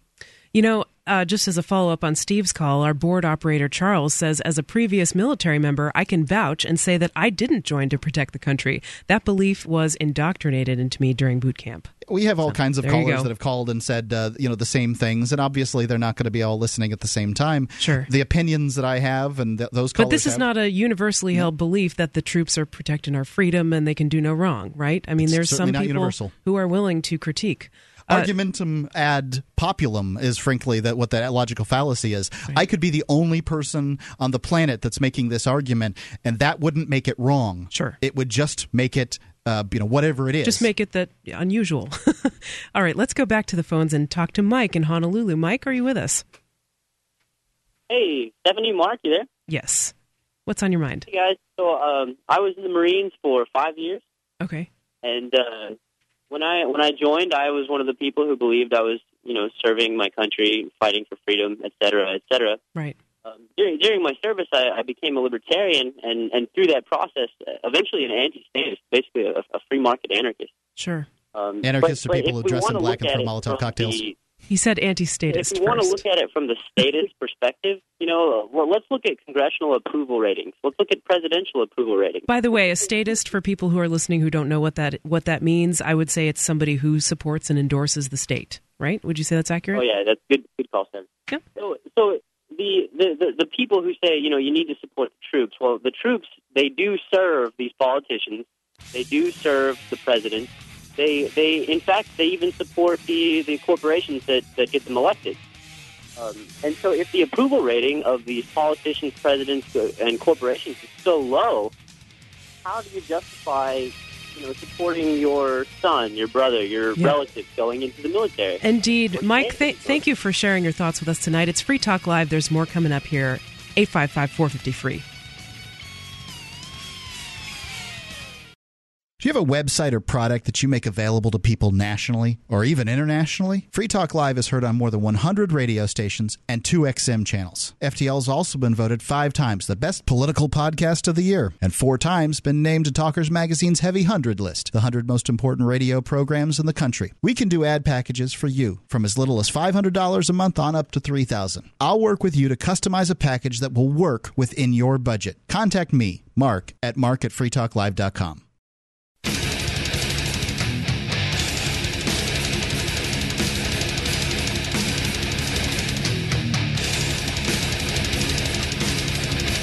This is Free Talk Live. Welcome back to the show. You're listening to the live Sunday night edition with Stephanie. And Mark. You can call us tonight at 855-450-3733. That's 855-450, the word free, spelling out free, the word. And by the way, I want to remind you that you can help out Free Talk Live really easily by just simply going to our affiliate link, which is shop.freetalklive.com. There you'll find some different places that you can shop. And if you enter through Free Talk Live's portal, for instance, like Amazon, you can buy the things that you normally buy. And Free Talk Live will get a small referral fee without affecting your purchase price at all. So everything's the same, just Free Talk Live gets a little cut, and then it adds up over time and helps out the show. So we really appreciate that. Shop.freetalklive.com. Let's go back to the phones, Mark. We've been loaded up with calls all night. I love shows like this because there's so many participating people. Let's go to Justin listening in Northport, Florida. Justin, are you with us? Yeah. So I want to change the topic, but before I do, I wanted to touch on kind of what's going on tonight with people seemingly so brainwashed with the military. It's hard when you live in a society where nobody is ever presenting an alternative point of view to the military keeps us free, they're great, they can do no wrong. I mean, when you're surrounded by people and nobody's questioning that, it can be hard to I don't know, free your mind, I guess. Not to mention the fact that the United States or the government schools don't teach a course called critical thinking. No. Right, and this is basically what I called last night to talk about how people around me make me feel like I'm insane because I haven't moved to the Free State Project yet. And what a good example of that is I'm currently in school finishing my bachelor's degree, and you can argue that when you argue about the military, it's somewhat intangible, so that's why people can make these vague arguments. They're defending our freedoms. Right. But in school, I talk to a lot of people that agree that we're getting a terrible education, we're being treated like crap, and yet we still pay a couple $1,000s a semester for it. And yet when it seems like every semester I have an issue with a professor who I feel is treating me disrespectfully and that I feel should be working for me. And when I talk to the other students about it and try to get them on my side, the answer is always, well, just go along with it. Just do what he said. Well, that is to a certain extent another sacred cow, which is that the more education you can get, the better. It doesn't matter how much it costs. It doesn't matter what your experience of it is like. Just, get as much education as you can, and that's your ticket to success. When maybe because it's not actually education that's the ticket to success. It's the degree. And that's all anybody's there for. You can get the education for free. You can go online and learn whatever it is that they're teaching you there. It's the degree that people are buying. You think, Justin, maybe like your peers, like the students around you, like the cost to them of admitting that maybe they're overpaying for an education that's not really educating them, frankly, is just too high for them to admit that to themselves, and so they just don't want to even think about it. Do you think that could be possible? I think that's very possible. I mean, when I first started school, I was able to tell myself, yeah, it's expensive, it's not fun, I hate school. I love learning, but I hate the lecture environment. But I was able to tell myself for a long time it'll be worth it in the end. Mm-hmm. Well, I'm almost done. It's taken me 7 years now to get my bachelor's, but I'm finally almost done, and I can honestly say that it's been, I believe, the biggest waste of time and money in my entire life so far. What are you going for a degree in? Mechanical engineering. Wow. And that's one of the ones that won't be a waste of time because that's one of the few degrees that you can actually use to do what it is that you're going for. Yeah, it sounds like it. Unfortunately, they just, at least in the school I'm in, admittedly there's other schools. There could be better schools out there.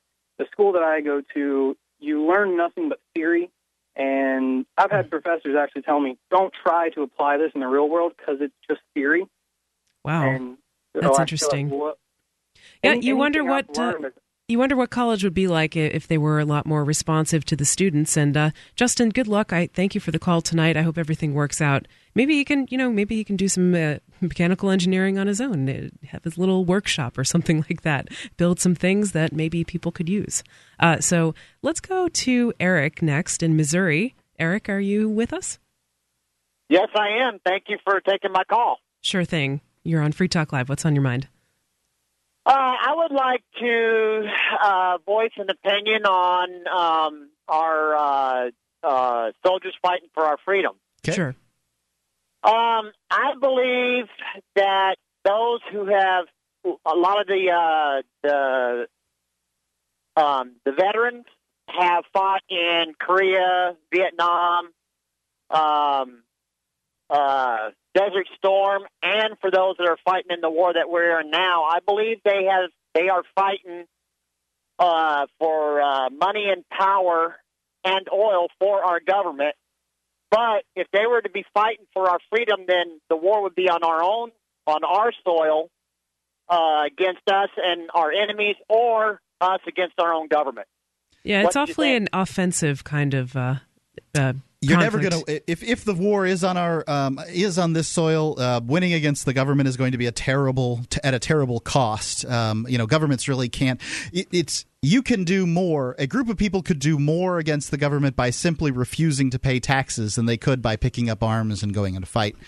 Oh, I agree so much with you. Oh, yes. And thank you for saying that. But when it comes to the foreign wars and that sort of thing, Smedley Butler, the 2-time Medal of Honor winning Major General who wrote the book War is a Racket, claimed that all he was a high-powered hitman working for Standard Oil, and listed off a bunch of other companies, but basically said that essentially the military-industrial complex, who Eisenhower warned us about. I don't know how many more generals I'm going to have to quote here in order to get this message across to the jingoists. But, Eisenhower warned us about the military-industrial complex, and Smedley Butler basically pointed out that the military-industrial complex owns the military, owns Washington, D.C. It doesn't own the military, it owns Washington, D.C., and the military just follows what Washington, D.C. says, because they are told essentially never to question orders. So there you go. Sure. Eric, any final thoughts? Well, I have relatives, cousins that have fought in Desert Storm, and I have a cousin that's fighting across seas right now. I thank you for what you have said, and I agree with you totally 100%. And thank you for taking my call. Thanks so much, Eric. Nice to hear from you. And, of course, if you want to call us with your thoughts, 855-450-FREE. That's 855-450-3733. Let's go. I think Americans are just sick of their children being thrown away on these stupid wars that have no point. I would be. If I had any children, sure. Anyway, when I was that age, I was ready to sign up for the military. I just don't think that they have the wisdom and the sort of current events knowledge. I will tell this story even though I'm embarrassed of it. I considered briefly signing up for I think it was the National Guard when I was about 16 years old, and you know the reason? Because I was overweight and I thought it would force me to get into shape. It's probably another reason that people do. Yeah. It's a terrible reason to sign your life away, essentially. You don't have that many options at 18 years old. I mean, you've gotten I was out of government 16, school. You're not trained to do anything there. No. I mean, it's a general education, and a general education is essentially nothing. What are you going to do? Where are you going to go? You don't want to go to college and pay for that because, most people that go to college don't use their degree for anything. What are you supposed to do? Where are you supposed to go? The uniform for McDonald's isn't nearly as universally respected as the uniform for the Marines. Sure. Well, and people claim it gives you discipline and a direction in life. And really, how about doing some introspection? How about trying a couple of different jobs? Most and of that what direction seems to be getting the hell out of the military. The vast majority of the people that go into it get out of it in their first opportunity. Right. Is that the direction they're talking about? Yeah, it must be.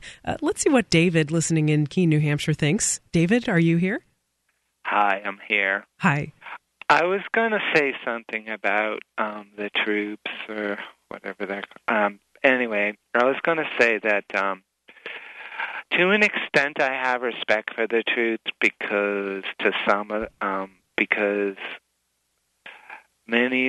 I think there are many that go in. I mean, I personally think they get duped by a lot of things, but I think many go in and they think they're protecting us. Oh, I think that's true. How can anybody not honor? I mean, I honor that.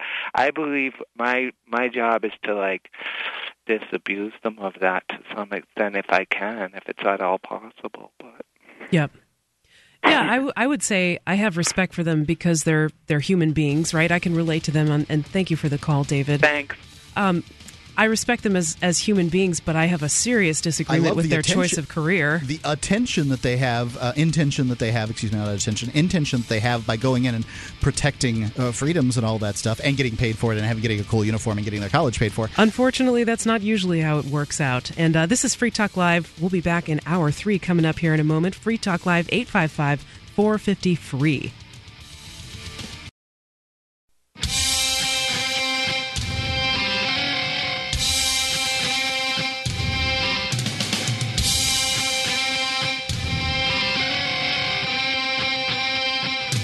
This is Free Talk Live. Welcome back to the show. You're listening to the live Sunday night edition with Stephanie and Mark. Our number is 855-450-FREE. Call in and talk to us about whatever's on your mind. We've had quite a wide range of topics come up on this evening's show. One more time, that number is 855-450-3733. If you're looking for camping, hunting, survival, or shooting gear, manventureoutpost.com's got what you need. They've got the name brands. They got them at the best price, whether you need knives or ammunition, scopes, binoculars, laser sights, tactical flashlights, fish finders, boating equipment, whatever it is that you need for the outdoors enthusiast in your life, be that you or someone you love. You can get the best prices on the name brands at manventureoutpost.com. And an additional 5% off with coupon code FTL. Get it quick. Get it from manventureoutpost.com. All right. Mark, let's go right back to the phones. We're going to talk with Rich, listening in New Hampshire. Rich, are you with us? Yep, I sure am. Hi, welcome to Free Talk Live. What's on your mind?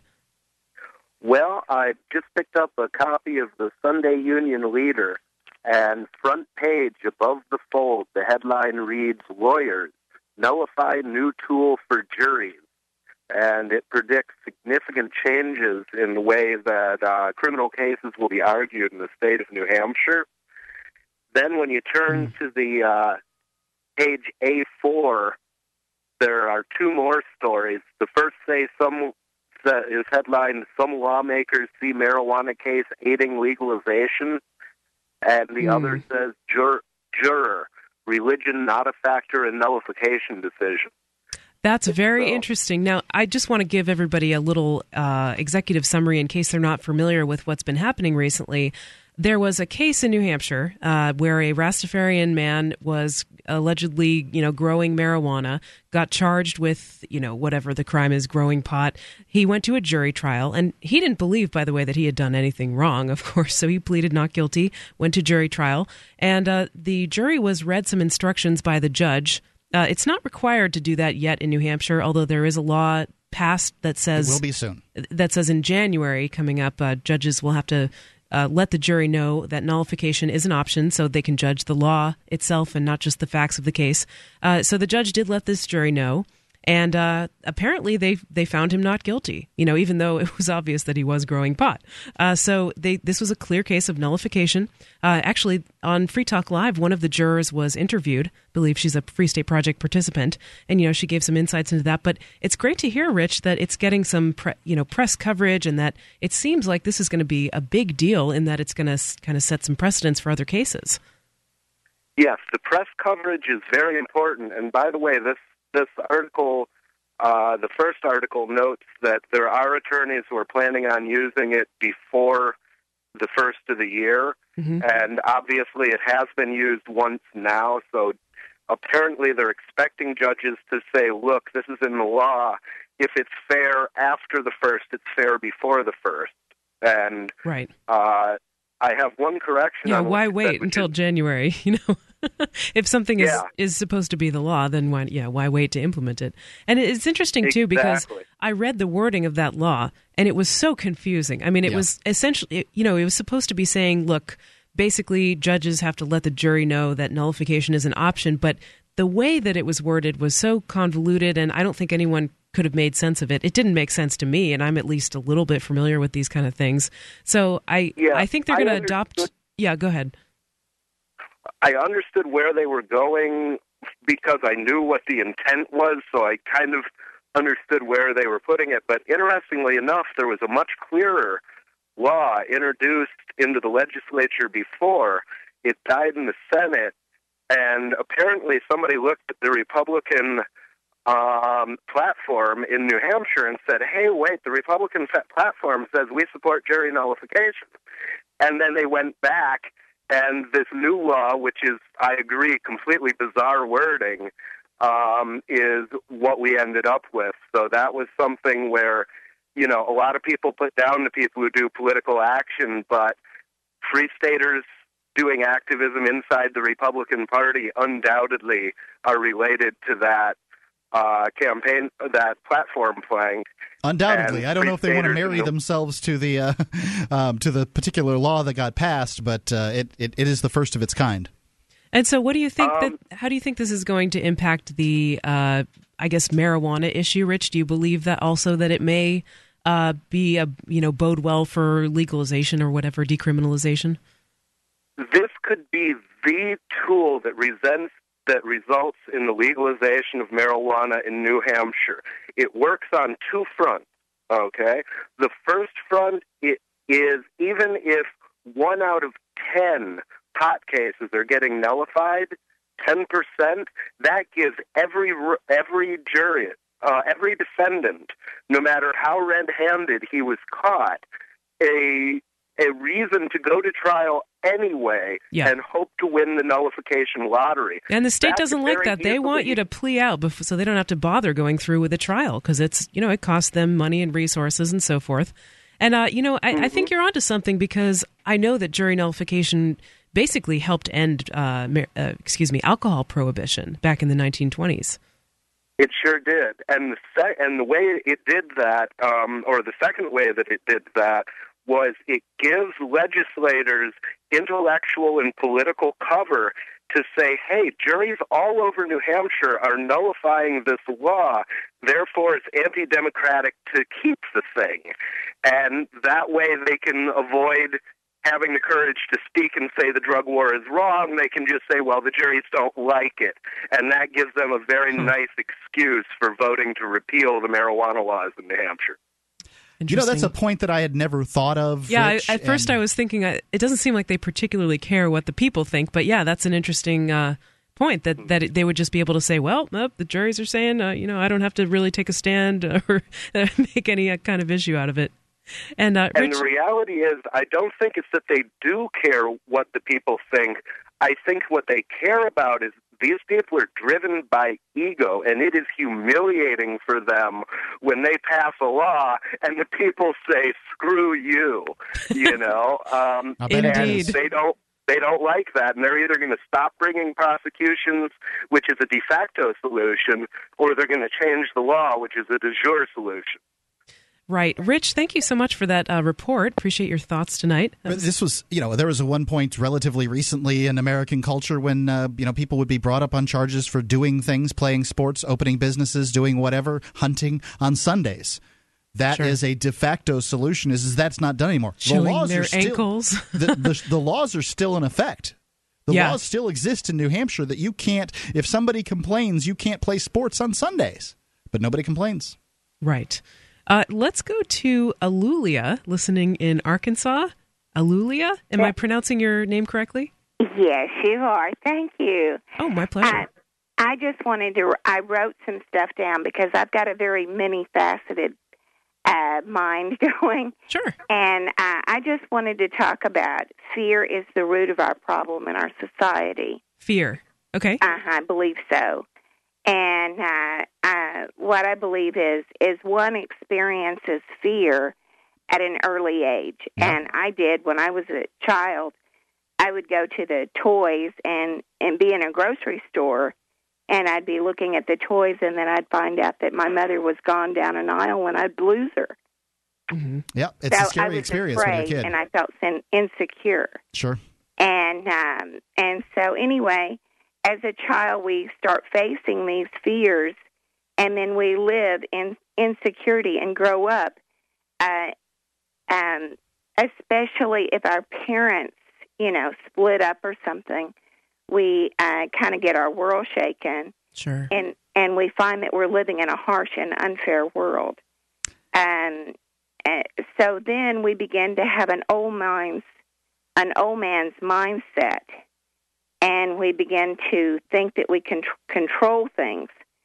And by doing that, sometimes trying to control others, and their minds are set on an old mind's mindset by knowing that how they can fix things by controlling things. I agree with you, Alulia, that people do try to control others. Thank you for the call tonight when they're scared. Oh, I think that's this major problem in human interactions. 855-450-FREE. Call us if you're scared or you want to control us. It's Free Talk Live.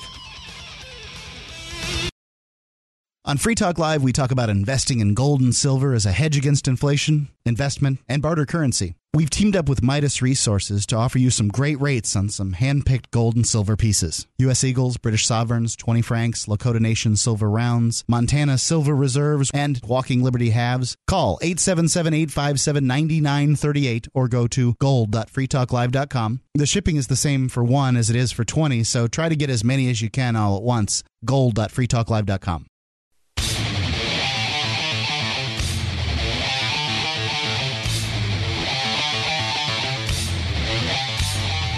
Welcome back to the show. You are listening to Free Talk Live, the live Sunday night edition. It's Stephanie with you. And Mark. Don't forget, Free Talk Live is actually on every single night of the week from 7 to 10 p.m. Eastern Time. You can always find out a little more about us by going to our website, freetalklive.com. And if you really like the program, if you want to help Free Talk Live grow, voluntarily support Free Talk Live and get some perks, maybe you'd like to look into the AMP program. And you can find out more about that at amp.freetalklive.com. It stands for Advertise, Market, and Promote. It allows you to donate a little bit of money to Free Talk Live on a monthly basis. You know, very small, meager fee gets you incredible perks like a commercial-free podcast, special status on the Free Talk Live bulletin board system, access to the AMP call-in lines. And so there's all kinds of great things about it, and it helps Free Talk Live grow. So go to amp.freetalklive.com to find out more about that. All right, 855-450-FREE is our phone number. Real quick, Stephanie, I wanted you to remind people about your radio program. Oh, thank you. I have my own show. It's called Pork Therapy, and you can find it at porctherapy.com. It's a weekly live show, and then I also have bonus podcasts available there. And I guess exciting news while we're pimping this, I made my first audiobook, Mark. Oh, really? Yes. It's called Markets, Not Capitalism. Oh, I'm familiar with it. Yep. I think people may be interested in that. Is it by DeSoto? Who was it by? It's a collection of essays, so it has many different contemporary and sort of old school authors, but it's edited by Gary Chartier and Charles W. Johnson, both very smart gentlemen. I think people may like this book if they are maybe coming from the left, if they're involved with the Occupy movement, if they're kind of interested in this liberty thing, but they're not so sure about these big corporations and they don't like some of that rhetoric that sometimes goes along with people who talk about freedom. This is the book for you. So if you search for Markets Not Capitalism audiobook, you can download it for free. And I recommend that if you're interested. So let's go back to the phones. We're going to talk with Brian in Arkansas. Brian, are you with us? Hi, how are you guys doing? Thank you so much for taking my call. Oh, welcome to the show. Thank you. First of all, I would like to say thank you for your service and Mark's and the other guys. Thank you, Brian. There on during the week. Ian's? Because it takes a brass pair to stand up there and a lot of courage. It might just be mental illness. People that want to go the other way. Yep. So yeah, we are certainly sometimes expressing some unpopular opinions on Free Talk Live. But, Mark, like you were saying earlier, you used to basically go with the truisms. You used to kind of go along to get along, and then it was like unbeatable logic. Like you couldn't argue for those truisms anymore. Yep. Brian? Yeah. I'm sorry. I was thinking about this. I spent 15 years in the United States Marine Corps. Uh-huh. I still love my United States Marine Corps. Mm-hmm. I love the people that I serve with. Yep. Sure. I cannot stand a government that oppresses people, because basically that's what we do. We go kick people off their land, bomb the hell out of them, and tell them it's all for democracy. We're bringing you a better thing. Well, you know what? We can look back at what the military has done to the Indians in Oklahoma, out of North Carolina, and walk them to sure. Oklahoma. Yes. I can't take that service back. I've done it, got the T-shirt, and enjoyed part of it. There's parts of it that I just wish I could sleep at night well, but I can't. I'm so sorry to hear that. Well, Brian, thank you so much for being honest about that with us. And it takes a lot to. I don't think anyone has any obligation to apologize for having been in the military. No. Everybody supports the government when they pay taxes. Everybody supports the government when they drive on their roads. And I mean, they operate within a system that they have to operate within. And sometimes it's really hard to know, especially before there was the internet. How are you supposed to find out some of these things? Like, hey, if I go into the military, they might do some things I disagree with. They might want me to do things that I disagree with. How are you supposed to find that out if you didn't know that before? Well, you go in there and your hands are pretty much tied. You don't get to make decisions. Yep. The other hand of this, I drive a truck now. Thank you for your service. I have a corporation. It's me and my cat. Yeah. And he's sitting over there sleeping. But, for what I do, us truckers are the most oppressed people in the world. God, aren't they? Yeah, we hear from a lot of truckers on this show on Free Talk Live during the week, and man, it sounds like y'all have a lot of regulations to deal with. You can get basically pulled over and your livelihood interrupted for just having a light out that you didn't know about that's somewhere on the back of your truck. And it does seem like there's a lot governing that particular field. Well, it's all about safety. It's all about revenue. Yeah. Oh yeah. And I try very hard to be safe. I've never had an accident, knock on wood. I've never had a speeding ticket in a semi truck, knock on wood. But any trooper at any time can say, I need to check in your sleeper, and unless you take the key out and throw it in the bushes over there, they can get in. And they will just do anything that they want. That's to get their home. In your truck. That's your home. To disrupt you. Right. A man's supposed to be a person is supposed to be sacrosanct in their home, and that's your home, and they can just go and rummage through that. That's right, because I've lived in this truck for the last 3 years. Brian, thank you again for your service, and thank you for calling us tonight. I really appreciate hearing your thoughts. That was a really enlightening call. Patronizing, and but I don't mind sounding patronizing when it comes to truckers. I think they're real American heroes. Let's go to Don, listening in Minnesota. Don, are you with us? Hi. Hi, Don. You're on Free Talk Live. What's on your mind? Yeah, I had a question about the Supreme Court when they set in motion the law to give corporations the same rights as individuals. What's your feeling about that? I think that corporations are pieces of paper, file folders created by the government. What's the name of this decision? Doesn't it have a name? Citizens United. Citizens United, yeah. And this is just a portion of the Citizens United case. I mean, it has some things in it that I can sort of understand why they made that ruling, but that doesn't make it. This is a real unpopular provision, and I can see why. Is that suddenly pieces of paper are persons, and those persons have the right to speech, and that speech can only be enacted through the money that the people who already have speech, who work for the pieces of paper, can spend on things. I mean, it's this weird sort of legal land, weird kind of where the one potion get bigger, drink the other potion get smaller. It's crazy. Don, I don't know if you heard about this, but we actually read an article a couple weeks ago about a woman who made a protest against that decision by marrying a corporate person, and she somehow got a marriage certificate. This was in Seattle. Oh. Well, I think about outside of the last decision on the healthcare, I think the last 10 decisions that they've made up there, have been 5-4, on the right side or conservative side, and then all of a sudden Roberts goes with the health plan, which is kind of yeah. Well, you would think these are supposed to be the so-called, the best legal minds in the country, right? But they can't, they're split right down the middle, essentially, on some certain things. So, right, and if a law is so good, you'd think you could get 9 lawyers in robes to agree distinguished upon it. ones. So that, as far as I'm concerned, no law should be law unless 9 Supreme Court justices agree on it. I mean, that would be at least one step in the right direction. Don, thank you for the call this evening. This is Free Talk Live. If you want to get your thoughts in, 855-450-FREE. Tell us what you think about Citizens United or just the Supreme Court in general. It's Free Talk Live. The three most important things you can do for Free Talk Live are: 1, share one episode a week on Facebook or in some other social networking site. 2, buy the things you buy online through shop.freetalklive.com. 3, give $3 a month to the AMP program. You likely buy all kinds of things online. Amazon is the largest online retailer. You can get what you need at the same prices with free Super Saver shipping by going to shop.freetalklive.com. Please do your online shopping at shop.freetalklive.com.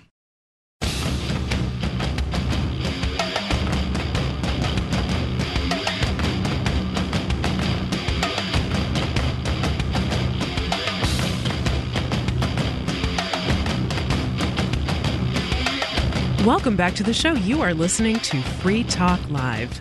This is the show where you can call in and take control of the airwaves at 855-450-FREE. That's 855-450-3733. We've had a really wide-ranging amount of topics come up on this evening's show, Mark, but yeah, we like that. So hit us with whatever you got. It's called Free Talk Live for a reason. That's right.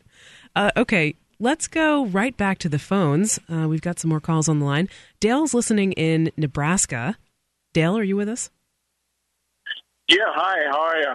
Great. Welcome to Free Talk Live. What's on your mind? Well, thank you very much.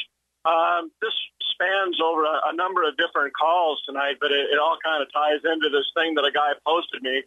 Now, in full disclosure, I did not have time before I had to leave. I'm also one of your truck drivers out here. Oh, thank you for your service, right, Mark? Sure. I didn't have time to try and dig up the actual underlying document that this thing is cited from, but a guy posted me an article, or part of an article from Stanford Psych. They're one of the leading psych departments in the country. I believe they're part of them. They were like MK Ultra and everything else kind of started from there. Wait a minute, what? I don't know anything about it. I didn't know that. I've heard of MK Ultra. That's some fun sounding stuff. But I know that Stanford is a very impressive psych department. Yeah. The title of this is "Controlling Thought: War Propaganda in Nazi Germany and Contemporary America." That sounds interesting. It's 7 sufficient conditions for successful war propaganda. The first is denouncing the peacemakers. Yep, got to be done every time. Yep. Yeah, well, Guy just did that to you earlier, didn't he? Yeah, I'm a coward. It's the easiest way to denounce a peacemaker is to call them a coward. I spent 9 years in prison on a murder charge. I never got called a coward in there. Yeah, well, I guess I am one too, because I'm a combat veteran, and you and I hold a lot of the same principles now. That's right. I didn't have them then. Then I became educated. Right, same here. The second one was requiring patriotism for safety, and it was annotated the Patriot Act. Interesting. The third was instilling fear, using 9/11, and the terrorists are going to come get you under. They're hiding under your bed. Yeah. Yeah, I don't think you even have to instill fear. I think it comes the people come equipped with it. But yeah, I got you. The fourth was de-emphasizing the significance of the international community, because like we can just go it alone. We're so big and bad and powerful that that everybody should acquiesce to us. Yeah, I think that's a common theme in wars. Like the other side is always painted as like not quite like us, like you can't really empathize with them because they're different than you, whether it's because they're brown or because they live somewhere else or whatever. In order for you to kill them. Yep. What's the name of this list again? What's that? What's the name of this list again? This is 7 sufficient conditions for successful war propaganda. Okay. Do you think the Stanford department that wrote this was coming at it from the angle that they wanted to sort of deconstruct war propaganda so that it wouldn't be able to happen so easily, or do they support the war propagandists? What do you think? That I don't know, because again, I didn't have time to go try and dig up the underlying articles this is cited from. That's okay. If it's just what this is, then it looks like they're just making a comparison between what was going on then and what's going on now, and let's face it, the same people funded Nazi Germany that are funding this nonsense. So I don't know if one can demonstrate that, but I think that there are many parallels between what you see as far as the strong kind of nationalism that existed in Nazi Germany and the kind of strong nationalism that exists in the United States. Wasn't Hitler democratically elected? Only in Austria. Okay. I mean, he did become the Führer or whatever through sort of legal means, but it wasn't democratically elected in Germany. Thank you. Gotcha. Go ahead, Dale. Yeah, the fifth point was glorifying military might. And again, when I grew up in a neighborhood where all the fathers were either World War II or Korean War vets, and they didn't speak about it. None of those guys wandered around slamming themselves on the chest saying, I went here and did this and did that. And now we have, it seems like weekly there's a movie about the SEALs or somebody's writing a book about what they did. Yeah. Probably didn't want to think about it. Yeah, I read an article. I usually read something on Veterans Day by a veteran talking about war, and I read one about this guy coming back from fighting in what's the name of that forest that was so terrible in World War II. It's not coming to mind to me, but anyway, I think it was the what's that? Yeah, the Battle of the Bulge. It might have been involved in the battle. I can't remember the name of Battle of the Bulge, but I can't remember the name of this forest that this guy was involved in. But anyway, he said he was walking down the street during this parade, and all he could do is imagine these people eviscerated with their heads blown off rolling down the streets. Oh, gosh, that sounds like horrible post-traumatic stress. Absolutely. Yeah. Go ahead, Dale. Is there more to the list? Yeah, I want to hear the list. Yeah, there's two more points. The sixth was creating detention centers for the blamed. And Alex Jones broke that about 2 months ago about the Army detention camps. The re-education centers is what they're termed in the Army papers. The Army came out and said, no, it's a bunch of nonsense, and then they had to come back and admit that, yeah, it's true, that's a real document. What about like Guantanamo Bay? I mean, that's pretty well known too. Would that count as a detention center? I think it could be, but there seems to be a lot of evidence coming out that a lot of the guys that were captured and sent to Guantanamo Bay are being re-educated, and now they are the al-Qaeda leaders running Libya and into Syria and into Egypt. I think a better analogy might be public schools. I mean, every morning at public school, I had to stand up, put my hand over my heart, and pledge allegiance to a piece of fabric that they hung on a stick on the wall. And, I mean, you wouldn't pledge allegiance to any other fabric, but only that particular fabric. Yeah, when you put it that way, yep. When I decided I didn't want to stand up for that fabric, I got sent to the dean's office, and the dean had a long talk to me about my allegiance to that fabric. And, I mean, that's a pretty strong argument for the re-education camp there. Yeah. And the final point that I made was the devaluing of the loss of human life in say, collateral damage.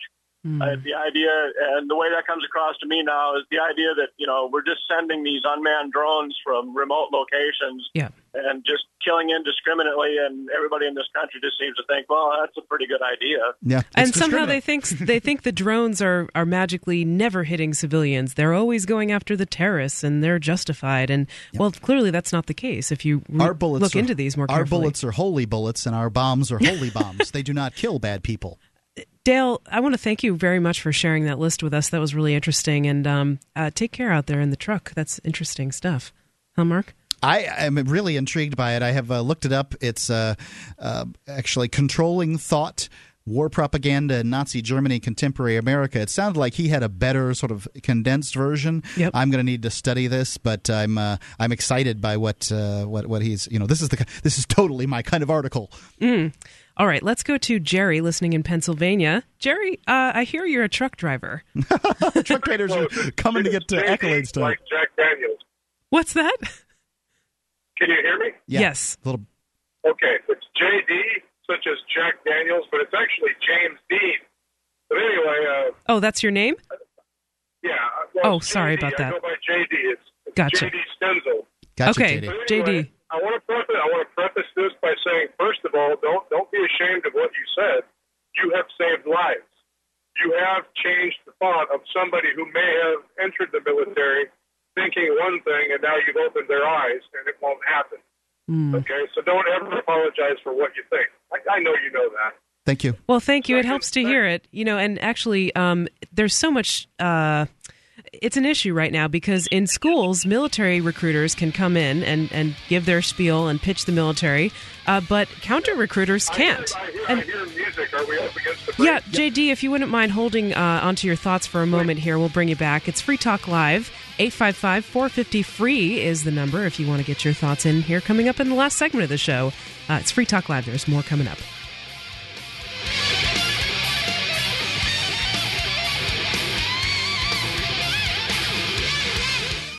The three most important things you can do for Free Talk Live are: 1, share one episode a week on Facebook or in some other social networking site. 2, buy the things you buy online through shop.freetalklive.com. 3, give $3 a month to the AMP program. You like your friends, you like Free Talk Live, like your friends enough to share something you like with them. Help Free Talk Live get into more ears. Podcast listeners are the most important area of growth for Free Talk Live. Please share one episode a week on Facebook.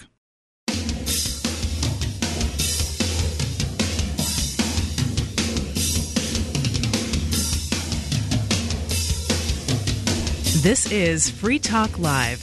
It's the Sunday night edition, and we're kicking off the last segment of tonight's show. So if you want to get your calls in, you better do it quick at 855-450-FREE. That's 855-450-3733. We'll try to squeeze you in here. I'd hang up the skates on that one. Hang up the skates? Yeah. You mean say no? I don't think that is. I don't think you're going to get in. But, no, I could be wrong. I can try. I'll do my best. And, of course, it's Stephanie with you. And Mark.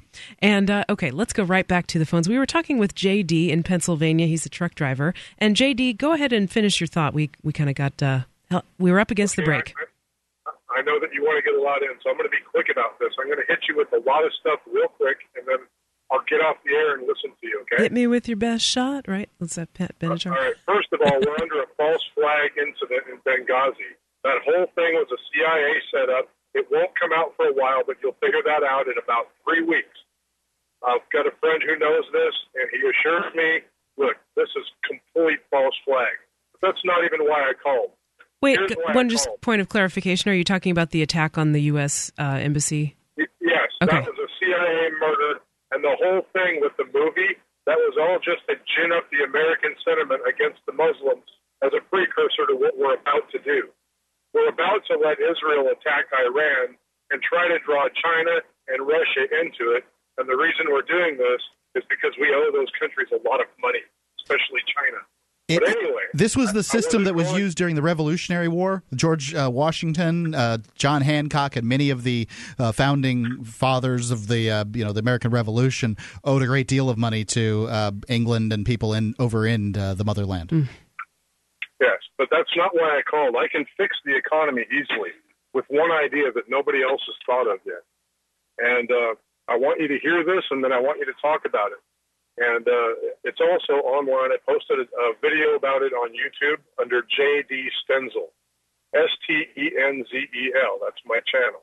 Okay. And what's the idea? The idea is you have to tether the top to the bottom wage.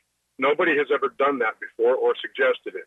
But suppose if nobody in a company could earn more than, and this isn't the ratio that I want to settle on, but listen, if nobody could earn more than 3 times what the lowest paid person in that company makes, now you're not going to have a runaway billionaire. You're going to have a whole company of millionaires.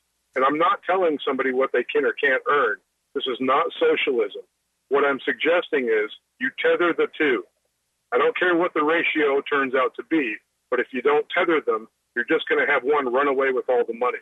Now, JD, are you suggesting that government, by law, tether the salaries, or that it be a voluntary thing within companies? That there be a ratio enacted into law, whereby anything beyond that has to be either reinvested in the company or given to the shareholders or whatever. But I hear pocketing that money. I've heard, and thank you for the call, JD. I'm sure people will check out your YouTube channel. I heard Stenzel, I think. Yeah. I have heard that in the past there was, like, within firms, it was actually more balanced. Like the lowest paid employees and the highest paid had a lot more closer salaries to each other. As I understand, the disparity between rich and poor is increasing in this country currently. Mm-hmm. I wouldn't agree with the government program to tether the salaries, though. I think that would probably be a disaster. All I know is that whenever government comes up with a mandate, that unintended consequences tend to spring up from it. Indeed. I can see totally why people want to have those that work for a company to everybody to share in the wealth of that company. But I do kind of wonder why, for instance, if say I'm a hedge fund manager, and I'm just one of these guys that's really lucky in my investments, or maybe I'm good, which is what they really want you to believe. And I'm not sure I believe that either. And my wits and my intellect and my luck is what makes my company, small that it might be, lucky. I have to have some people working for me answering the phones. People have to clean the bathroom and empty the garbage cans. So I would ask you, why would somebody who is emptying the garbage can and cleaning the bathroom, who could do that for any company and make any wage, why should they share in the value that I've created as this hedge fund manager that with this great deal of luck?